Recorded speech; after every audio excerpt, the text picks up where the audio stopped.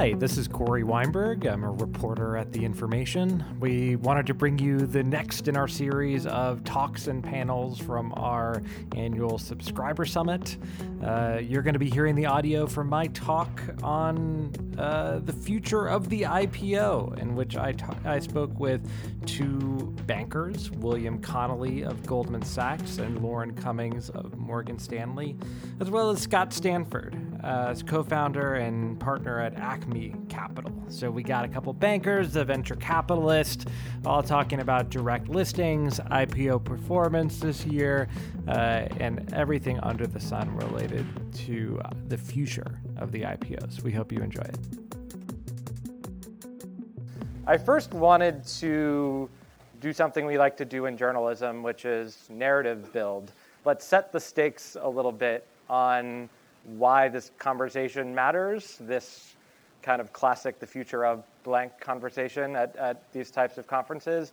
Why do IPOs matter? Sort of why should we care about this moment in time for IPOs, for Silicon Valley, for society? Anybody want to take a stab at that broad question?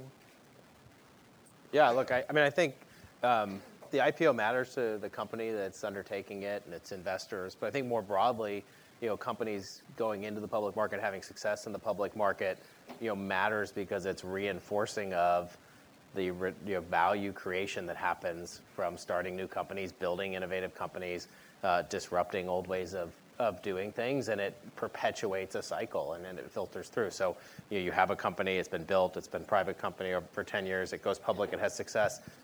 Shareholders are rewarded, that it leads them to put more capital back into new companies. And at the same time, for the companies that exist in the private market at that time, companies that are having success in the public markets have a set of valuation benchmark or reference point that then is also beneficial to companies that aren't yet public. And so I view it as, you think about capital formation and company formation, it's kind of the graduation step, if you will, for a number of companies, and one that the more companies that are successful in the public markets, the more capital availability there is for people to build new companies that'll be the next big companies. Yeah, I was going to add, essentially, is growing up. Unless you're a very, very profitable business, raising private capital to fund that that's not the business model that any company really exists under. And so I think it's growing up, and a lot of that is the financial discipline. That's been a surprise to some companies, I feel like. Yeah, no, it's the financial discipline. I mean, it's easy to spend a lot of money that's being handed to you by three investors without having the eye of the public market to be measured by. And so I think there's a lot of businesses that benefit by having to kind of have more financial discipline, and it benefits the community as well, and investors, but also employees and consumers. Scott, why, as someone who's sort of sat on both the public and private equity sort of side, what's been in the water lately in Silicon Valley and New York, where it doesn't seem like everyone's gotten the message that financial discipline is going to be that important? You're referring to the disparity in valuations? Or yeah, for sure. I mean, it's certainly, I think you could have seen this coming a long ways, but we've certainly had a year this year with several IPOs or abandoned IPOs, from WeWork to Uber to Lyft, where you've had companies where private investors have valued them more highly than the public markets have, and the difference seems to be, whether, sort of how those types of investors view path to profitability and financial discipline. That's a huge question. It's a really good one, but it's a big question. I'm just amused by the fact I'm wearing the same sweater in the picture as I am now. I've gotten a haircut. My hair's a little shorter, but other than that. It's a master class of skirting that question. What happened to your tie? I lost that. Left that in New York, yeah. You pitching a startup later, or the easygoing banker? Try to loosen it up. So the reason why they're not financially disciplined is because VCs wear sweaters and bankers wear ties. Okay. Or don't wear ties. Yeah. It's the only difference, frankly. Okay. I guess just a quick step back to your other question. The IPO is just like the future of the IPO, the future of growing up. Lauren nailed it. It's just part of maturation, and it's an element of discipline that comes with being a public company. But at the most basic level, you want to be a public company, so there's liquidity in the stock, So your employees can sell, you can sell, your investors can sell, and so you can raise money more easily. You don't have to go through a clunky private process. You just simply have a price and you go out and you raise more money. So it's a very logical progression.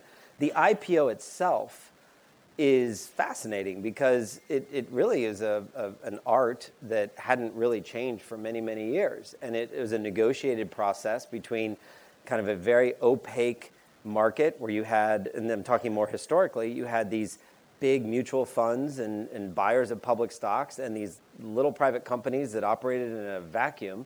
And you needed professionals to come in and say, hey, you guys should meet. And you guys should work together. And there's an opportunity for you to work together. And you need those big anchor long-term investors to give you a stable stock price in the future. So when the kids investment group is coming in and out of your stock, it doesn't really jerk things around because the Fidelities of the world have a long-term view. And so it all made a lot of sense. Well, now where you have the internet and you've got complete transparency and you've got conferences every other week where the Fidelities and Capitals of the world aren't just meeting these founders, they're chatting with them because they've been invested in these companies for years. It's a completely different ballgame. So the IPO has not caught up. And it's now all of a sudden catching up, and you're hearing VCs being like, oh, it had direct listings. That's, these fat cat bankers are taking too much. I just think the whole thing's overblown. Like, we just have to find a way to move in the maturation cycle from being a private company to a public company. Direct listings make a ton of sense. IPOs, regular way IPOs make a ton of sense. And we'll get to that later as to when one method makes more sense than the other. Surprise, surprise, it's situation specific. Company A should do a regular way IPO. Company B should do a direct listing. Company C should do a hybrid of the two. It's not like there's this, oh, you got to pick one or the other. Oh my gosh, who's going to win? VCs versus bankers. And it's being played out that way a little bit in the press and frankly by some of my colleagues and whatever. I'm a little bit more sanguine on the topic. To your point though about the disconnect, it's a huge issue. Huge issue. Luckily, at Acme, we invest in the Series A. So we come in really early, and the headroom we have on ultimate exit valuations is quite high. So we're kind of watching it. And of course, we want our companies to achieve the best valuation possible, but from our perspective, we're protected. However, there is definitely a disconnect. And that disconnect can be driven by all sorts of things. It can be driven by reckless investing, where you have tourist investors coming in at the late stage that frankly aren't doing much work. They don't understand exit valuations, and they just throw money because it's a markup on the last round. Very dangerous. You also have situations where you have an overall market shift, right? You have times in the market where people love growth, and you have times in the market where people want profitability. And that systemic shift is happening independent of however the companies are operating.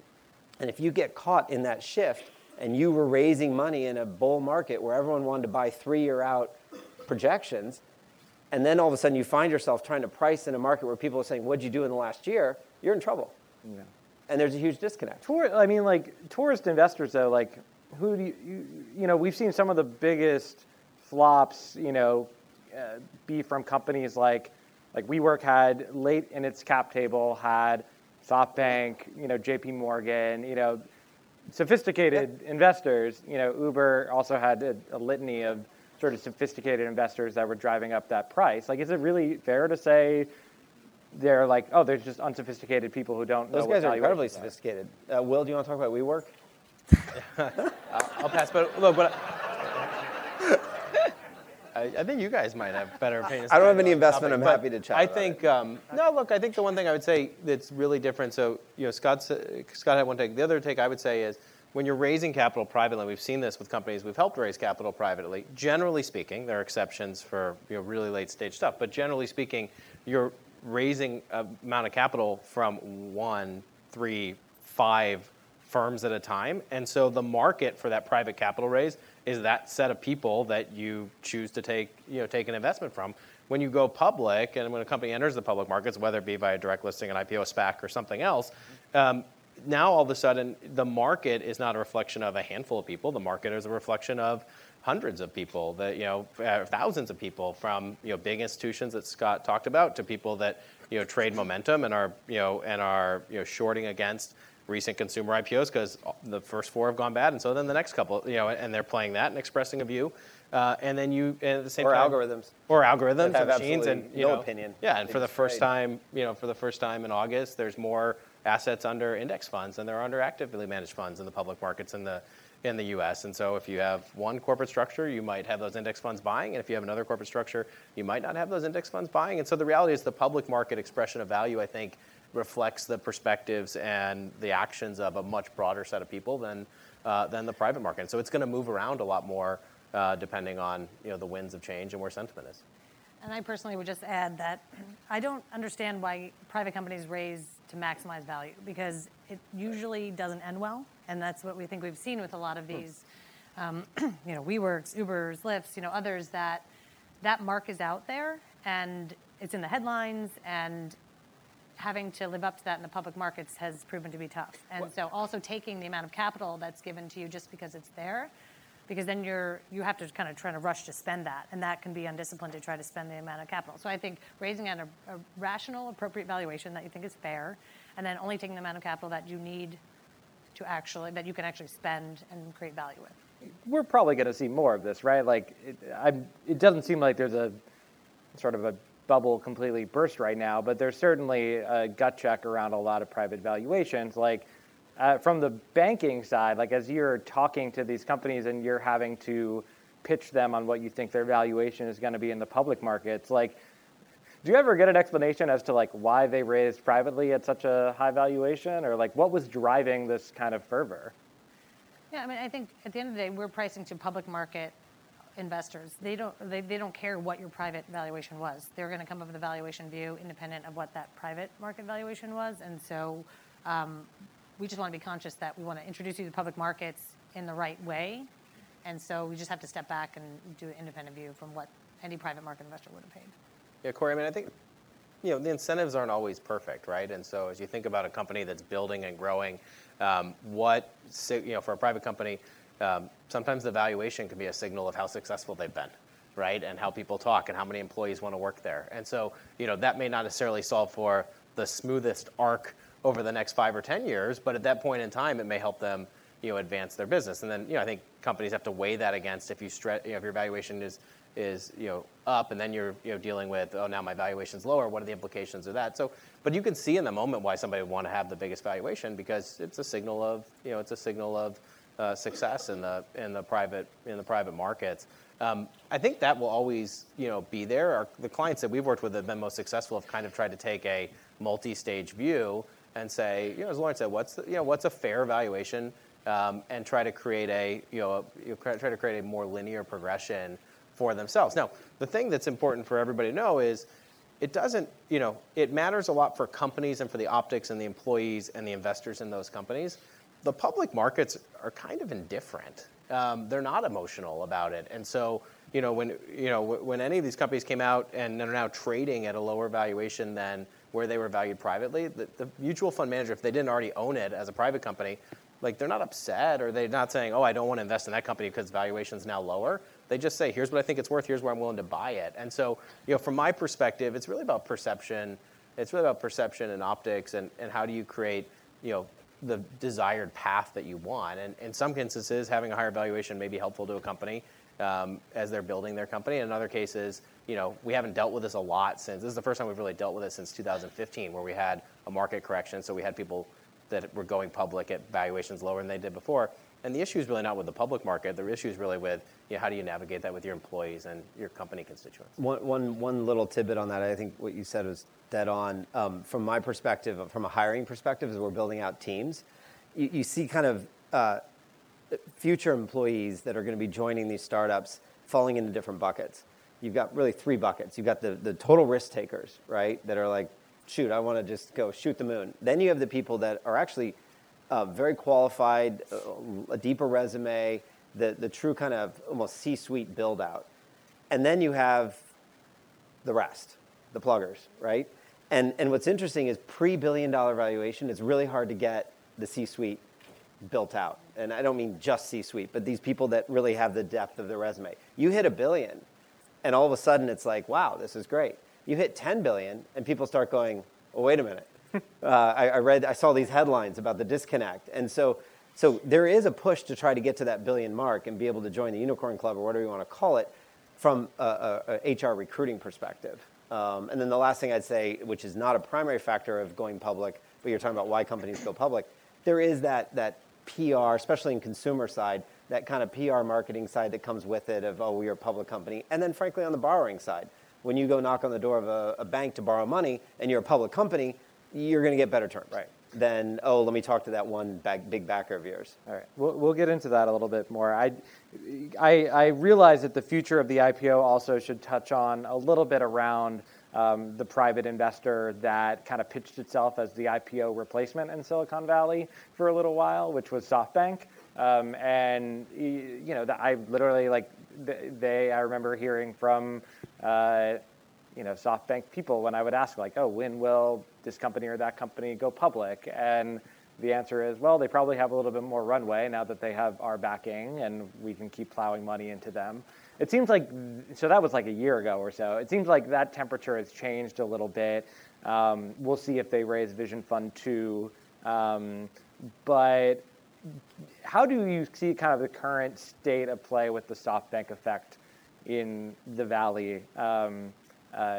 Given that they have been sort of struggling recently, but there's been all these sort of big promises over the years that they could be this like IPO replacement to some degree.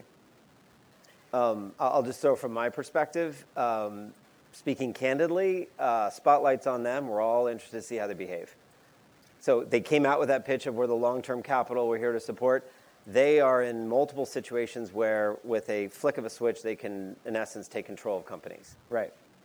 That's a pretty different posture than, hey, we're passive long-term capital to support you. We'll see what they do. SoftBank's come in 5 of the companies that I've been fortunate enough to invest in the early stages. And we've seen kind of different outcomes in different situations. But I'd say we're seeing it play out right in front of us right now. And you guys are doing a great job keeping an eye on it and reporting on it. It'll be fascinating to see how they behave over the next 6 months. Fascinating. What will be the thing that you're watching most closely? Well, there's some high-profile ones like WeWork where they're in a position of power. There are some other companies, if you kind of pick through it, like frankly Uber. They have a very big position in Uber. They have a big position in Brandless, which you're part of. They were investors in Brandless. Like, what are they going to do? Like in Uber, what are they going to sell? Right. It'd be really weird, given that they were buying at a higher price. Will they be public about not selling? There's some rumors of like, oh, would they come out and say they're not selling? It'd be interesting to see how they behave. WeWork, obviously, you guys know more than we do, given your great reporting. Like, interesting to see what they're going to do. Well, usually I feel like when you get it's not a good sign when a big late-stage investor, when they put money in you, that raises more questions about the company than it is validation of a company. So, like, that seems to be kind of new. Like, when SoftBank invests in a company, now there's all these questions around, wait, like, what's going on? Like, is this actually a good company or not? Yeah, but let's not forget Google and Facebook. What about them? Where did they trade after their IPOs? Where did they trade in their later stages? I mean, there was so much grave stomping on both of those. And now look where they are in terms of their market cap. So right. to call this off the front bumper is really irresponsible and silly. Like, we won't know how this plays out for several years. Right. Of course, we can all speculate and have fun conversations about it, but these things are multi-year plays. Masa thinks decades. Literally thinks decades. Centuries. Jeff Bezos thinks in 100-year increments. Like, he's building his whole space plan. Like, and he knows he'll be dead by the time it comes, but that's the way he's operating. So for us to be like, what are they going to do Tuesday? And where's the stock trading Wednesday? It's like, really? Like, that's not the scale of these companies. That's not the scale of Google and Facebook and others. Fair enough. I think just in terms of, that's a high bar with Google and with, sort of 2 world-dominating, monopoly ad platforms as your, But that's all we want. Like, we want these massive outliers, and that's what hopefully Uber and some other ones. Yeah. I think it is a moment in time, and so I think Scott's point is they've been investing for a long time. They've had a lot of successes across a number of different areas, and they made this large push with the Vision Fund, just a couple of years ago. And so now they are in the position where they've been in investments for a while. They've had some really successful ones. They have some ones that are being covered quite closely by you guys. And so everybody will learn a lot from the next handful of years. And I think that that more fulsome narrative will play out in front of everybody, and then I think you'll have your answer. But it's super early. It's like first inning, second inning Totally.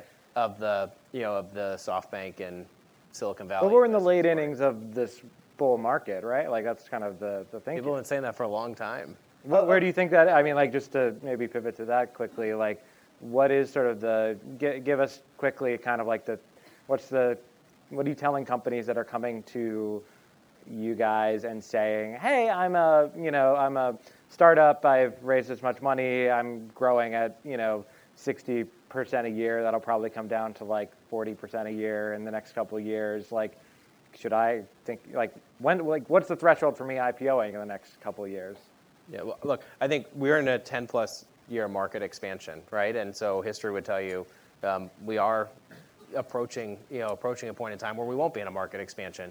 That being said, most people remember the last market correction, and unfortunately, it was a really big one, and that's pretty abnormal too. Usually, the world doesn't freeze over. The world doesn't freeze over like it did in late 2007, 2008, 2009, and really, the market activity didn't come back till 2010. So that's unusual too. And so I think what we're telling companies is, if you're interested in entering the public markets now because it's the right thing for your business, there's a good window to do it right now, despite some of the headlines. What's right now to you?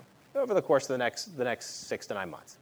Then we have an election. Re-election. Things generally get more choppy and a little bit less predictable around an election. And then, I think most market prognosticators say next year is more likely than not to be recession-free, but then the year after it's harder to call. And so, what we're finding is, and we were talking about this before we got off the stage, we still have companies that think it's right for their business to enter the public markets next year, and they're getting ready to do it. What we don't see is a bunch of companies saying, like I thought 2021 was my year, and now maybe that looks like a more tricky year, so I should pull it forward. We don't see that right now, and I think it's because companies have more confidence in their capital availability in the private markets, and companies say, I'll go public when I'm ready, and if I have to wait out a little bit of a market correction, I'll wait it out. Is that naive, Lauren? I think timing the market's impossible. So you could get yourself ready in the peak multiples in June. You could have gotten yourself started then, and the market's going to change by the time you go public because it's at least a six month period. So I think you just have to be comfortable. Do I want to be a public company? What are the reasons that you want to be a public company? And get ready and be ready for that window when you're aiming for. If it's not there, you push it a quarter or two because windows don't stay shut very long, except for 2008, 2009. I mean, generally, it's a quarter or two, and then windows reopen. So my gut is always to get ready. Even if it's a bad market, get ready because by the time 6 months come by, could be back on the upswing, and then you'll be the first one or kind of early stages to get out. So I think you just have to get yourself prepared, knowing what's right for your business, and you have to ignore the market. Here's the one comment or question I'd throw into you guys on this. If you kind of level up out of the 6-12 month thing and go to like a year or two, I feel like there's been a massive systemic change in the public-private dynamics, and that's the alpha shift that's occurred by moving a lot of the alpha to the private markets, and we're seeing it play out in front of us with all the unicorns. There's 398 unicorns now, or something like that, some ridiculous number. I mean, just all the investor gains are kind of going. Yeah, and those gains, the alpha that was once absorbed by the public market, by retail investors, by the Fidelities, Capitals of the group that would sit and wait for the bankers to come introduce them to IPOs. Well, those Fidelities and Capitals got a lot smarter, and now they're investing in the Series C and D, and in some cases even earlier. And so the wolves have figured out how to get some of that good alpha that's happening behind the firewall, the IPO firewall, and this like kind of romantic memory of the IPO that, hey, the dentist talking to his buddy of like, I bought it from my Merrill broker and I traded, I flipped it. Is that gone? I mean, is a lot of that alpha kind of drained already by the time these things public? And that's fine. It's just the world needs to be educated that these are slower growers, more mature companies. Don't expect the big pop. Like, how are you guys thinking about that on the other side? Because you guys represent both sides of the house, right? In capital markets, you have to represent the investors, and in your case, a lot of retail investors. I mean, now if you look at the performance of software IPOs this year, you could have been that day trader dad, in retail and got a 60% return on day one. I mean, that's not gone. I think it does drive more the dynamics of crossover investing and more time that you would want to spend with Fidelities and T. Rowe's and Capitals, and so that they get to know your business. And if markets close, you can do a funding round, a small funding round with them that's seeding you to IPO. So I think we're going to see more and more of that, and that's going to make the public market and private market valuations probably closer together at some point, because there won't be as much scarcity in not being owned by the public investors ahead of time. So I think, and this goes into the direct listing topic a bit too, I think at some point that the more that you're allowing your secondary market liquidity and doing private rounds of crossovers, and you're going to have more sellers kind of rotating the cap table, the more that you're going to close the gap on the difference between public market and private market valuations. And I would say, yeah, your observations are all true about the kind of shifting of value creation between the private and the public markets. And the smart public market folks have figured it out, which is why there's more competition for that Series E or F or G. Right. Maybe we could predict what letter we'll get to, 10 years from now. But so it feels like everything is trending in the direction. There'll be more of that will continue. I think the key question is there are people that are worried about it, right? You've seen comments from people in Washington about access, and you've seen comments about investor protections and disclosure and the retail investor, and we'd like to have more public companies because we think not only is it a good thing from a governance and disclosure perspective, but it's also a fairness thing. And so I think that will to the extent this continues to expand even further, I think that'll probably I wouldn't be surprised 2 years from now to see that as part of the dialogue. You think we'll see more regulation? I don't know. We all know that there's a lot more thinking about Silicon Valley and tech companies, and especially big tech companies, and how they're structured, how they're controlled. Like that's all. All those things are bouncing around. Where political sentiment takes them, I don't know. But it's certainly you hear that stuff, right? Your question is something we hear. Yeah. Scott, don't you think it's partly Silicon Valley founder driven to some extent?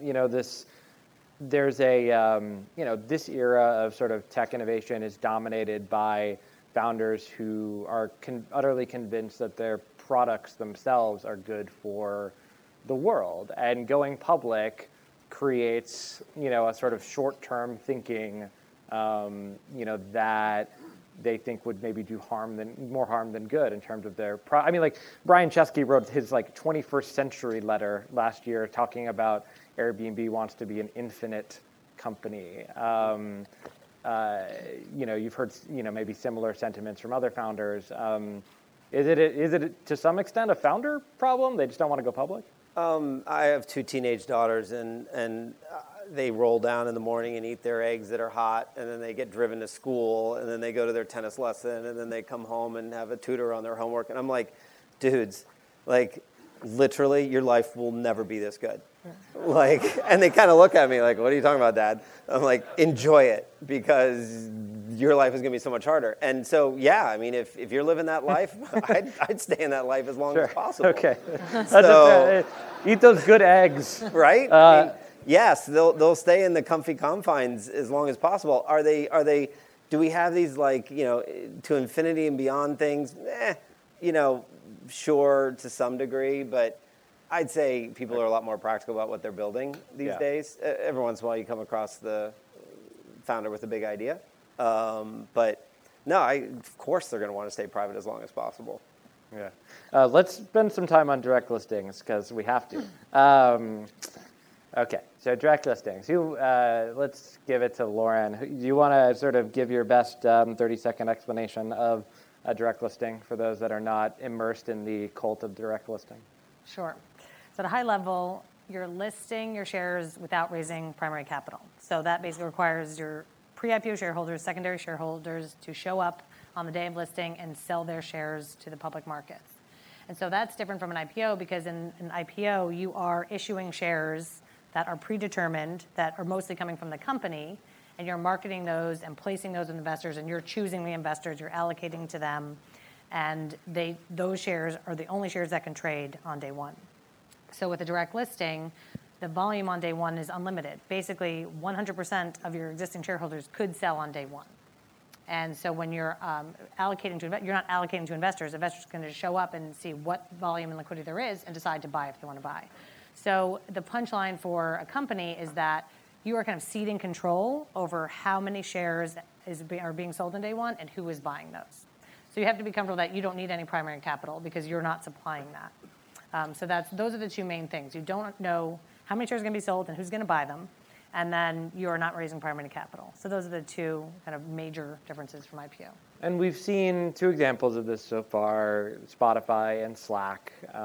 And right, like just two, or is there? Okay.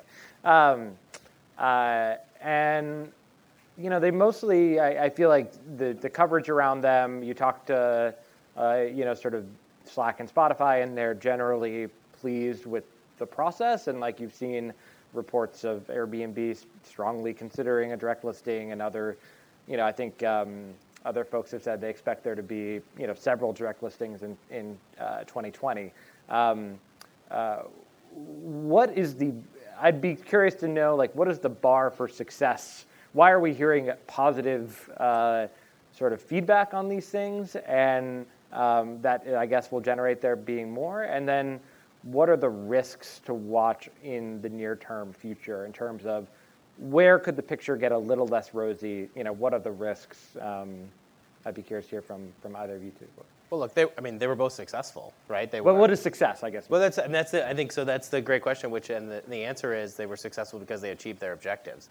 And by the way, Spotify and Slack's objectives weren't exactly the same, right? And so, Spotify had 5 objectives. Slack probably had a different set. What were those differences? Can you? Well, look, the difference is, Spotify traded a lot privately already. They had a view that they didn't want to restrict people's activity. They didn't want to raise capital they didn't need, right? They wanted to be very transparent, give everybody the same information. They didn't want to give differential information, and they didn't want to go through a process that was the process that people had gone through for 20, 50, however many years, because they didn't think it was necessary. They had a big company that people understood. They already had public investors. They felt that was an unnecessary inefficiency if they were forced to go down that path. And so Barry wanted to find another way. I think from Slack's perspective, I think their primary objectives were, we don't need capital, so we don't want to dilute ourselves. Our shareholders are telling us they don't want to sell in an IPO, and so we don't want to raise the capital just to put the shares out there to go public. We want to get to a normal trading environment sooner rather than later, and we want to give our stakeholders and employees flexibility.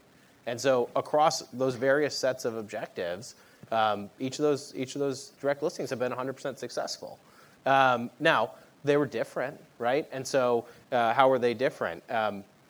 Spotify was the first and new, and so Slack actually traded and opened on multiple times the volume that Spotify did, because people got more comfortable with the process, more investors participated. Some investors that said, I'm not comfortable participating in Spotify because this process participated in Slack. Slack had an employee tax situation where all their RSUs were going to be, will create a tax obligation. We were able to find a way to structure and pull that forward so those employees could satisfy their tax obligation on the opening trade or over the course of the first day, as opposed to the company settling that withholding off of its balance sheet. So those were new developments, new changes that didn't exist in Spotify, and the next ones will change too. That's what I think the biggest thing about the future of the IPO, the future of the public markets. There won't be one or two or three solutions. I think what we're coming to, this is the catching up Scott mentioned too. It's not a black box anymore. There's so much more information. There's so much more data.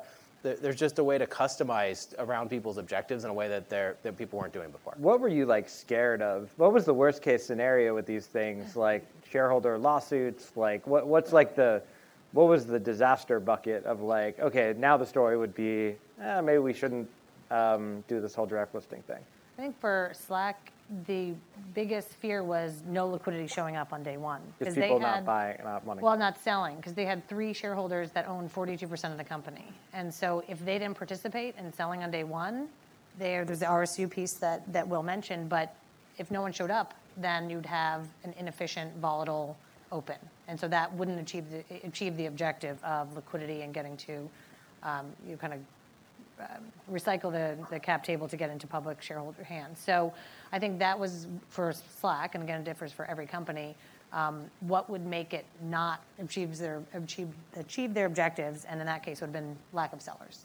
But I think the valuation environment was in their favor. They basically listed at the peak multiples of software valuations, and so there were a lot more sellers. I think that also contributed to the day one volume. Scott, were you in that seller camp? Was I a seller? Yeah, aren't you in Slack? Were you what's the? What's the, I'm not going to comment on what we did specifically. We believe in Slack long term. We think it's a really interesting company. But yeah, you can get some liquidity, like, you know. Sure. Actually, I will comment. We didn't sell. Okay. So there you have it. We're a very small investor. But we're long-term focused, and we're backers of founders and visions, and just because the market trades a certain way, either because of technical reasons or systemic reasons with the market, you wait it out. But one thing I do want to say about the whole direct listing thing, I love it. I think it's awesome. I also love the regular way IPO. And I love the 50 shades of gray in between. Like, I love a private placement with a direct listing. I love the idea of a SPAC.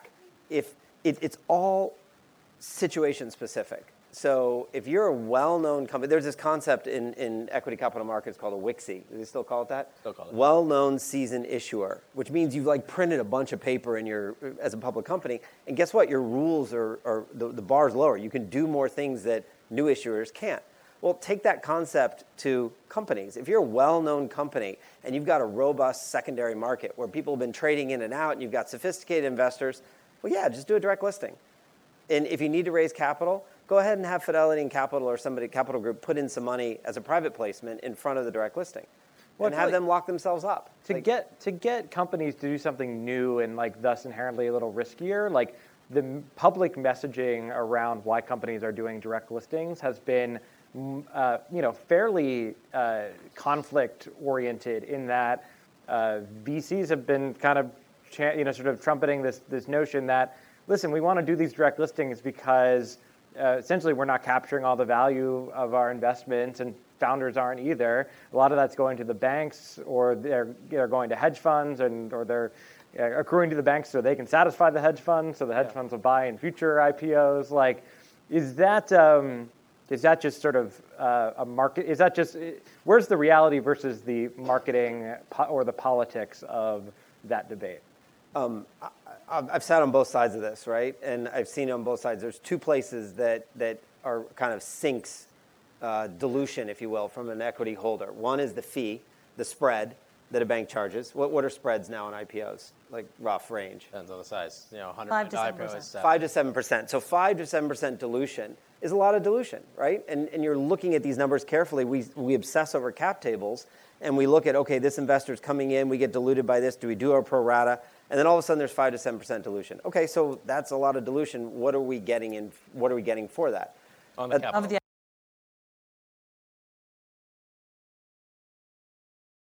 You want to talk to? No. I mean, they're linked to my brain to cut off the. Okay, just let me know and I'll shut up. Yeah. And then the second thing is a point you mentioned of like, oh, do the banks curry favor to their? Because these guys sit on both sides, right? They have to make friends with the issuers and they have to make friends with the buyers of the stock. The bankers just make friends with the issuers, and then the not traders, I guess. Who sits? Sales and trading. The sales and trading. The sales guys are just on the other side. They have to feed both hands. So they're in this like cool spot where they have to make everyone happy. And so, yeah, of course the hedge fund wants to buy low and sell high, right? Well, I think just on this point, we have this app now, and every issuer who's doing an IPO can see exactly who's coming in and placing orders and what the limit is. And I can't think of one IPO where we have dictated from the underwriter side who should be. Who gets it? Yeah, I mean, every CEO, CFO is like, I want this one to be my number one, this one to be number two, this one to be number three. Is there if they have transparency? choice. Now, the other thing is that once you're a publicly traded company, anyone can buy and sell your stock. And so there are hedge funds within mutual funds, and then there are hedge funds that actually just trade stocks generally, but you can't control that after you actually allocate your stock. So for all the choice that you have in the matter, which CEOs and CFOs use, from that moment on, there is no choice, except for executing and earning the long-term shareholders. Lauren, is there data to show what these investors actually do in previous IPOs? Is that 100% transparent? Yes, but they only report once a quarter. So you really have no idea, except for 4 snapshots in a year, of what the shareholders Our clients have done. get that information. And the clients get to clients see it. So do they that, see who's flipping. They see, Yeah. So actually, in answer to your question about like the cost of an IPO, I think it's overblown. Okay. I think the banks earn their fees. And if you're not a well-known issuer, like no one's ever heard of your company, you better be hiring one of these two firms or both of them to go tell everyone about you and educate the world about you. If you're Airbnb, but you know what? They're not getting 5 to 7% on Airbnb. They're losing money on the Airbnb IPO. They will. Yeah. Because it's really expensive, and their fee will be driven the spread will be driven so far down, but they get to put it on the league table and say, look at us, we printed Airbnb's IPO. Right.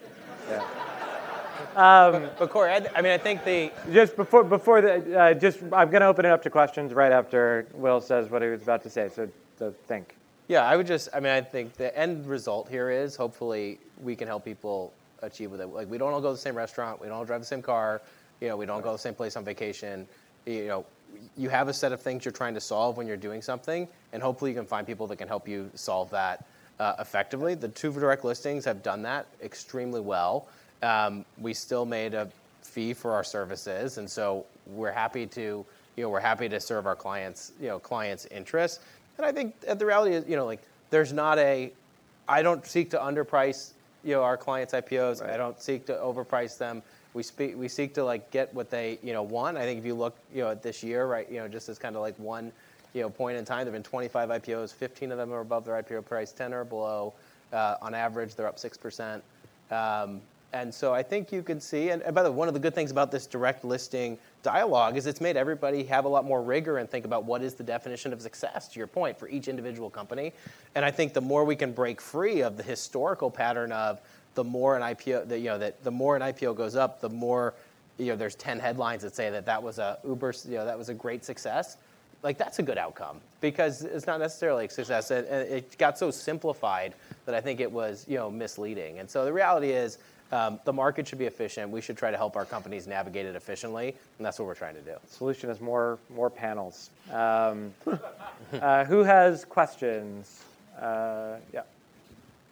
Wait for the mic. Those are good stats, by the way. 15 up, 10 down. That's great. Secondary markets have been mentioned a few times. Have you seen a significant effect on IPOs, and where do you see that going? I think it's delayed companies from going public. So when you look at the volume of IPOs, they have diminished, and I think a lot of that is because of the private markets. And the other thing that's happened, which we didn't discuss, but it's part of the dynamics of IPO, is that the size of IPOs have gotten smaller and smaller as companies have waited a lot longer to go public, and that's because of the secondary markets. And when you're only floating 8% or 9% of your company, and it's a very high demand company, these prices go up a lot in the day one and beyond. So I think the secondary markets are contributing to that, because companies going public later don't need to raise as much capital. Smaller IPOs, bigger trade-ups in day one. I think one area we're seeing our companies and clients spend a lot more time focused is on how do we handle employee liquidity, right? Either in the private context through doing tenders associated with capital raises, or something, or something else. And that's become, I think, a much more strategic flashpoint or decision point for companies as they're staying private longer. They have to figure that out. Employees are looking at, well, this company did this or that company did this. And so that's become a lot bigger part of the dialogue with companies staying privately longer, is how do we balance the needs of employee liquidity while still wanting to use equity as a retention tool. And so that's been an interesting development that didn't exist in the same way 5 or 10 years ago. All right, one more question, because I'm standing between you and lunch. Back there. Thank you. Hi, I'm Paul. I invest in both public and private markets. I'd love for you to explore the root causes of this disconnect between private and public a little bit more. Howard Marks of Oaktree wrote in his memo that the low interest environment has pushed some of the investors to chase after higher yields, which in a low interest environment, that necessarily means riskier assets. Love for you to explore that more, and if interest rate goes up, how would that disconnect between private and public play out? Thanks. So, yes, I think the interest rates are having an impact. People have pushed out on the risk spectrum to try to seek returns. I think what Scott mentioned in terms of companies waiting longer, therefore not being able to see the same value creation in public market stocks, they figured we need to go privately to get it. And the other thing that we've, and to get into companies earlier, and then the other thing that we've seen is if an investor can invest privately, one that didn't traditionally invest a lot privately, if they can invest privately, they may be able to put a lot more capital to work at a single point in time than they can publicly, where it might be harder to buy, might be harder to obtain or buy that position. So let me give you a simple example. If a mutual fund invests in a Series E in a software company, they may be able to put $50 or $100 million to work. If that company then subsequently goes public the next year and raises $300 million, the largest mutual fund investor that gets allocated probably is getting $20 million. So they're willing to pay more to get $50 or $100 million to work than they are for the ability to get $25 million to work at that price, and then have to go chase or source the other liquidity to get a more meaningful investment later. So I think there's a handful of different things that are impacting the divide. And then the last thing is it's just the valuation as viewed by a smaller handful of people than a market at a hold, where there's liquidity on both the ability to buy the stock and there's liquidity with the ability to sell the stock. And we've seen that in a lot of the IPOs this year. We're going to break for lunch. Give a round of applause for our panelists.